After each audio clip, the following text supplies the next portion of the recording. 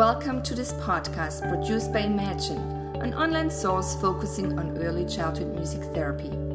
Imagine is sponsored by the American Music Therapy Association and can be found on the web at www.imagine.musictherapy.biz. This podcast is entitled Music Therapy at a New York City Family Shelter, Old MacDonald is My Best Friend, and presented by Betsy Blakely-Chapin. Betsy lives in New York City and works part-time as music therapist in a family shelter in the Bronx. In addition to her private practice with children, she works at Bank Street School for Children and Family Center. Nothing could be further from my music therapy training than the process I went through establishing myself as a music therapist at the family shelter called Lucy Graham House in the Bronx, New York. This name and all the others has been changed. I've worked at this homeless shelter for 3 years every Monday. Currently this year it is every other Monday after budget cuts. Let me orient you to my setting. There are 20 apartments for families, offices, and 2 child care rooms, one for infants and toddlers, the other for 3s and 4s. The school-aged children attend the local public school. The designated meeting area where we have music has a rug, shelves with manipulatives, books, and a rocking chair surrounded with classical schoolroom decorations that include the artwork of the children. Close by there are 4 small Remo drums, 1 enormous gathering drum, and a tray of percussion instruments. I have brought in a guitar, a ukulele, and an autoharp. The children are generally resilient, prepared to accept the structure of the day the best they can. The teachers adhere to a rigid schedule. Another aspect of my day is to accompany children as they walk to the park. At the park I initiate ball play, sometimes a singing game such as Here Comes Zodiac. This walk to the park is always the same, unless it rains.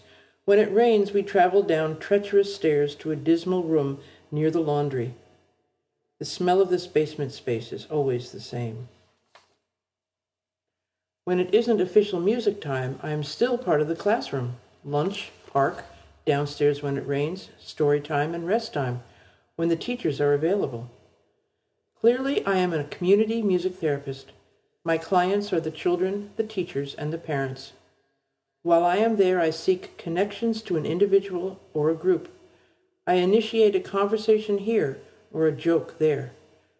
I guess you could say that music is at the tip of the iceberg during my 3.5 hours at the family shelter. Usually I cannot process the day until I have come home later. Sometimes it seems that nothing has happened. Sometimes I reflect for days and days. What keeps me centered are my trusty music therapy words: container, holding, joining, establishing a history, playing the room, community music therapy. What I have come to understand is this: community music therapy is my mission and what I want to write about.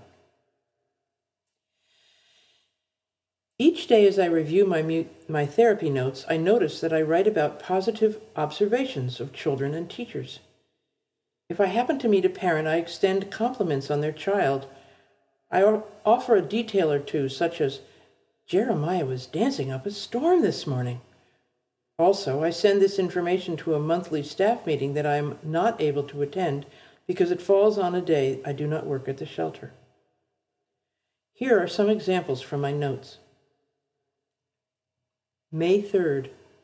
As I enter the toddler room, Justin and Shaquille are at the table playing with large Legos. The teachers, Virginia and Dorothy, sit behind them in larger chairs. Justin sees me and comes in the door and instantly calls out, "E-I-E-I-E-O," looking at me and smiling. Shaquille says, "Hi," walks up to me and offers me his yellow Lego piece. I know that my work as a music therapist at the shelter is successful because of this response from Justin and Shaquille. They know me and they are glad to see me again. I am positive and excited and happy to see them. I am object constancy, and this is the simplest description of my work. And definitely E-I-E-I-O is also object constancy. Although the children cannot conceptualize 2 weeks, they do know that Betsy is a lady, who comes back and sings E-I-E-I-O and lets them touch her guitar. I also know that these two boys are forming a healthy attachment to me, and when they move into permanent housing, I will never see them again. This is the painful but real part of this job. Later that morning, a new mother and her toddler come into the child care room for my 11 a.m. Music with Parents and Toddlers session. I notice that this new woman has a remarkable fresh face and wears a crocheted cap over her long, thick hair. She is pretty and her eyes are bright. She carries her toddler on her hip. She gently puts him down, resting him on the floor. Immediately I notice he does not stand very solidly. His eyes search the room. The mother tells me she doesn't know anything about music. I say, "Please come in. We can look at these instruments, you and your son." I sit with my ukulele, a drum, and a basket of maracas. During the following 20 minutes, he spends the first 10 minutes consistently trying to walk towards the door. His mother gently guides him back to the rug. He is clearly not curious about the instruments, although he does accept one into his hand. He listens to its sound without any sign of recognition, of pleasure, or pain. I wonder to myself, is he deaf? The room is starting to feel chaotic. As he persists in walking toward the door, she guides him back. She expresses acceptance of his need to walk toward the door and does not speak words of frustration. After about 15 minutes, he makes his first audible sound from his throat. It is high, but not too high. This sound comes from him because I have shown him two small teddy bears, one orange and one yellow. The mother thinks maybe he does not like the colors. He watches without changing his expression as I have one teddy bear kiss his mommy. We three make a curious therapeutic trio. The mother, the boy, and this therapist have never met anyone like each other before. I note that the mother is extremely patient with her son, who wants to leave the room so many times. She does not use harsh words, and she is gentle with his body. She recognizes the emotional potential of a stuffed teddy bear by hugging it. The educational director joins us. The mother tells us that he has not had his medicine yet. I ask about his medicine. She says it is for his thyroid and his asthma. During these disorienting minutes, I am playing a ukulele softly, 2 chords. I am singing Old MacDonald, Bingo, the Itsy Bitsy Spider. I do this to keep myself organized. I leave the words out and just play the 2 chords. Sometimes I narrate what I see, saying his name as often as possible. I have learned that if it seems that nothing is going on, my music is holding us there, even as he tries to leave. I am playing the room. A few minutes later, I ask the mother if she sings with her son. She laughs and says, "Oh, only one song." Still sitting on the floor, she organizes his body in front of her and holds his shoulders firmly. He looks at her fully as she sings, A, B, C, D, E, F, G. His lips begin to curl into a smile, but I never see his teeth. I am transfixed watching him look at his mother. I think their gazes are connected in a way that have never been experienced before. He produces low sounds from his throat. I perceive a whiff of change. I sigh to myself, this is a container moment in its raw form.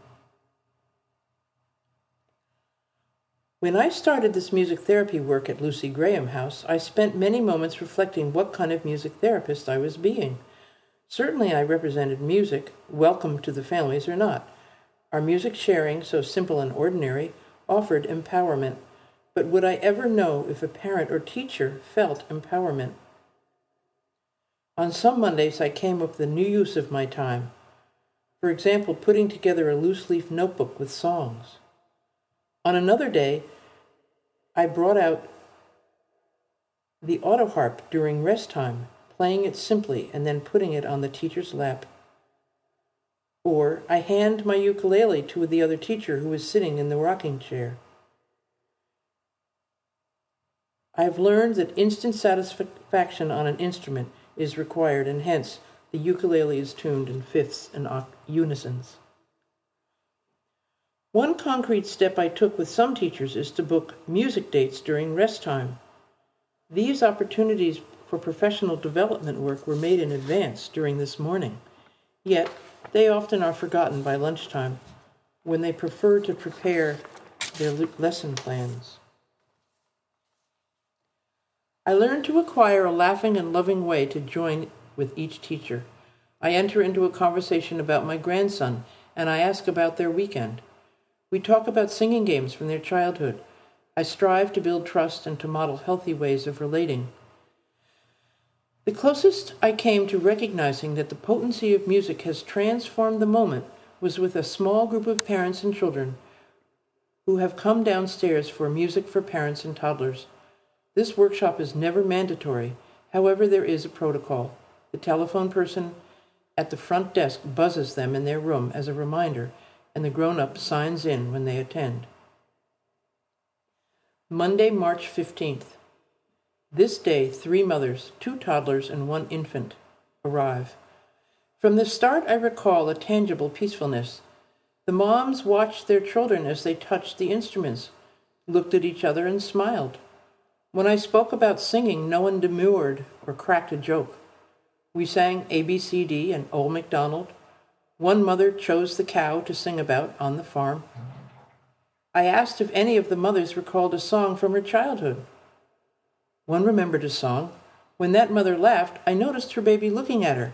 I said, "Did you notice that your baby looked right at you?" She could not recognize that this short moment was creating a safe place for both mother and child. After I pointed this out to her, the mother gave a smile and a laugh that I will always remember for its freshness and authenticity.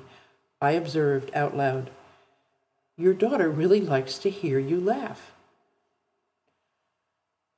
All of this music therapy work has small glimmers of hopefulness, of intimacy, of thoughtfulness, of feelings not felt before. These glimmers are the reality of the work. There is also painfulness in each moment of harshness, blankness, tears, loud laughing, resistance. These occurrences seek to take away the here and now of the music. My only predictability is my authentic self. I accept that I will never know if that mom will sing to her baby. Just last week, one of the teachers questioned me in a whisper, "Do you know opera?" It turns out that she has a friend who might have a ticket. She was confiding in me about her special love of music. I felt trusted. I will ask her about her friend and the tickets when I return in 2 weeks. So I have learned to expect nothing and to be surprised. Thank you for listening to this Imagine podcast produced in 2010.